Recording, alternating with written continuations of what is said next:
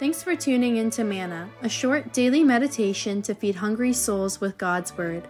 These episodes were prepared by ordained ministers for a radio broadcast called Voice of the Church and are now republished by the Reformed Perspective Foundation, a Canadian charity that applies biblical truth to the issues of our time. Here's today's serving. Dear listeners, temptations. We all experience them in small ways and big ways. Jesus Christ did too. In Matthew 4, 1 through 11, we read about 3 temptations the devil held before Christ.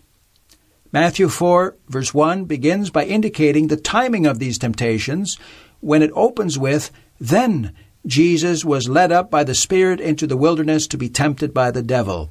Then. Moreover, we are told that God wanted His Son to be tempted by the devil at this point. That's indicated by the fact that we are told, then Jesus was led up by the Spirit into the wilderness to be tempted by the devil.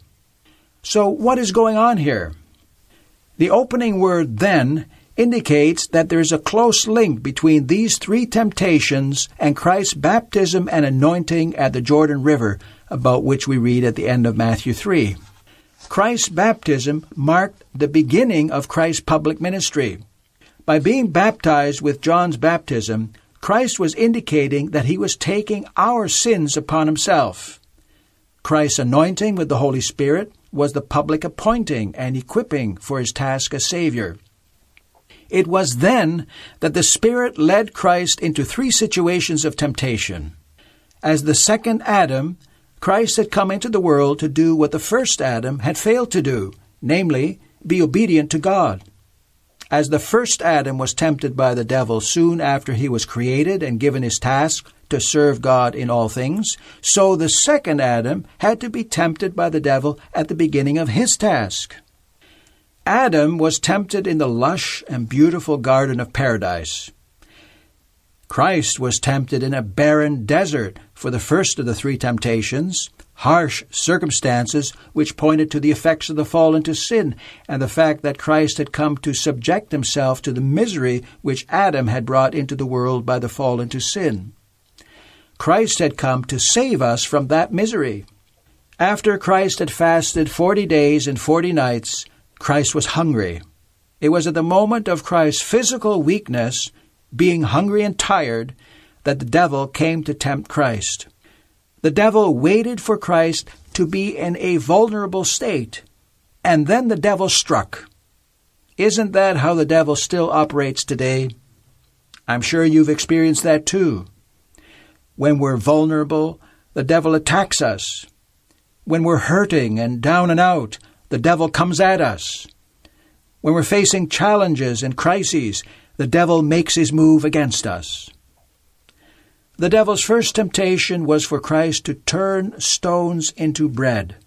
As we read, "And the tempter came and said to him, 'If you are the Son of God, command these stones to become loaves of bread.'" It was an allusion to the words God the Father had spoken at Christ's baptism and anointing with the Holy Spirit, when, as we read in Matthew 3, verse 17, a voice from heaven said, "This is my beloved Son, with whom I am well pleased."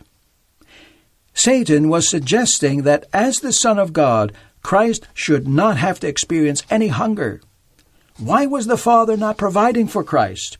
According to the devil, Christ should take matters into His own hands and turn the stones into bread. The devil was drawing on the words of John the Baptist earlier in Matthew 3 that God could raise up children for Abraham from the stones. According to the devil, if the Father could raise up children from stones, surely the Son of God could make bread from stones. Christ could have turned the stones into bread, but it would have been a denial of why He had come into the world. The devil was trying to get Christ to perform a miracle out of self-interest, but we know from Christ's later ministry that whenever Christ performed a miracle, it was not for His personal benefit, but as a sign so that people would believe in Him as the promised Savior. The devil knew that Christ had to obey the will of the Father and that Christ was not allowed to take matters into His own hands. Otherwise, Christ would have ceased to be our Savior. but Christ did not fall for it. This temptation of Christ was similar to the devil's temptation of Adam and Eve in paradise. Satan had tempted Eve by suggesting that God was keeping Adam and Eve from their rightful position by forbidding them to eat of the one tree, and that they should take matters into their own hands. Isn't that how the devil tempts us today too? When we are in difficulties, the devil whispers in our ears, "Where's God? As a child of God, you deserve better. Take care of it yourself. Do it your own way." Then the devil took another approach. As we read in Matthew 4, 5, and 6, then the devil took him to the holy city and set him on the pinnacle of the temple and said to him, "If you are the Son of God, throw yourself down, for it is written, He will command His angels concerning you, and on their hands they will bear you up, lest you strike your foot against a stone." Why to the temple and not some other elevation? That's because Christ had been fasting in the desert. Fasting and praying go together. The temple was the place of prayer and worship. Christ had been fasting and praying with a view to His public ministry, and Christ would spend much time at the temple during His public ministry.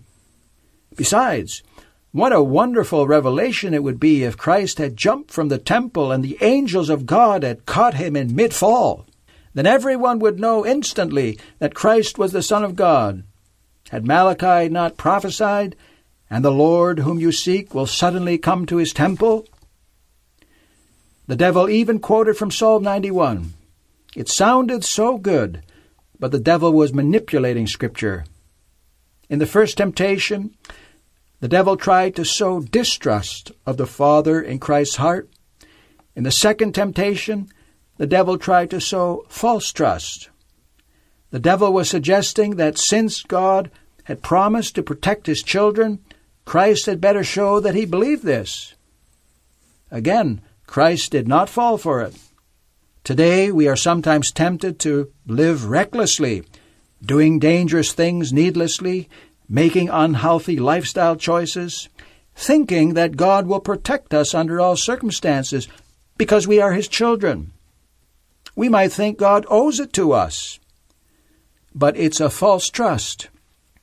Then Satan tried one more time. As we read in Matthew 4, 8 and 9, again the devil took him to a very high mountain and showed him all the kingdoms of the world and their glory. And he said to him, "All these I will give you, if you will fall down and worship me." There was no subtlety left whatsoever in this temptation, as if this was for the devil to give away. The world would belong to Christ, but at a high price. It would cost Christ His life. The way to the crown would be via the cross. Christ would have to suffer and die for our sins.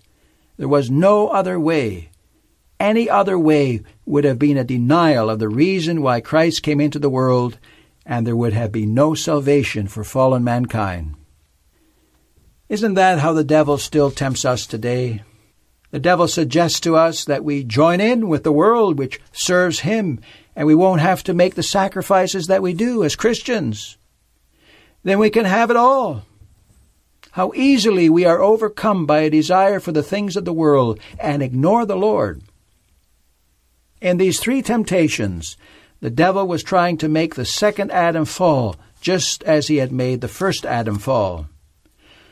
But note Christ's response to these temptations. In all three cases, Christ responded on the basis of God's Word. Christ used the sword of the Spirit, which is the Word of God. Rather than turning stones into bread, Christ quoted Deuteronomy 8, verse 3, and said, "Man shall not live by bread alone, but by every word that comes from the mouth of God." Just as God had provided manna when Israel wandered in the desert for 40 years, which was a time of trials and temptations for God's people, so God could speak a word and provide for Christ. As a true man, Christ submitted himself to the Father's will and waited for the Father. That's how we should also live today. That's what God expected of us in the beginning. Christ came to fulfill it for us, and now we are to live with that attitude in thankful obedience. We are to wait for the Lord and not take matters into our own hands. Rather than throwing himself down from the temple and expecting God to rescue him, Christ quoted Deuteronomy 6 verse 16 and said, "Again it is written, you shall not put the Lord your God to the test."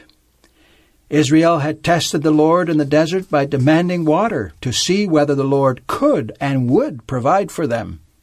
It was sinful. Likewise, jumping from the temple and expecting God to rescue him would have amounted to testing the Lord. Today, too, we may not try to force God's hand by doing risky things and expecting God to rescue us because we are his children. And finally, rather than worshiping the devil, Christ quoted Deuteronomy 6 verse 13 and said, "You shall worship the Lord your God, and him only shall you serve." That's plain and clear for today also. In all three cases, Christ quoted Scripture. Christ had studied Scripture from his youth onward. Do we study Scripture to know how to withstand the devil? Are we immersed in Scripture? We are told, "Then the devil left him." Scripture is the antidote to the devil. It's like we read in James 4 verse 7, "Resist the devil, and he will flee from you." What happened next? We read, "And behold, angels came and were ministering to him." The Father spoke a word, and angels came and spread a table before Christ so that he was nourished and refreshed. Because of the first Adam's disobedience, the lush garden of paradise was turned into a harsh place.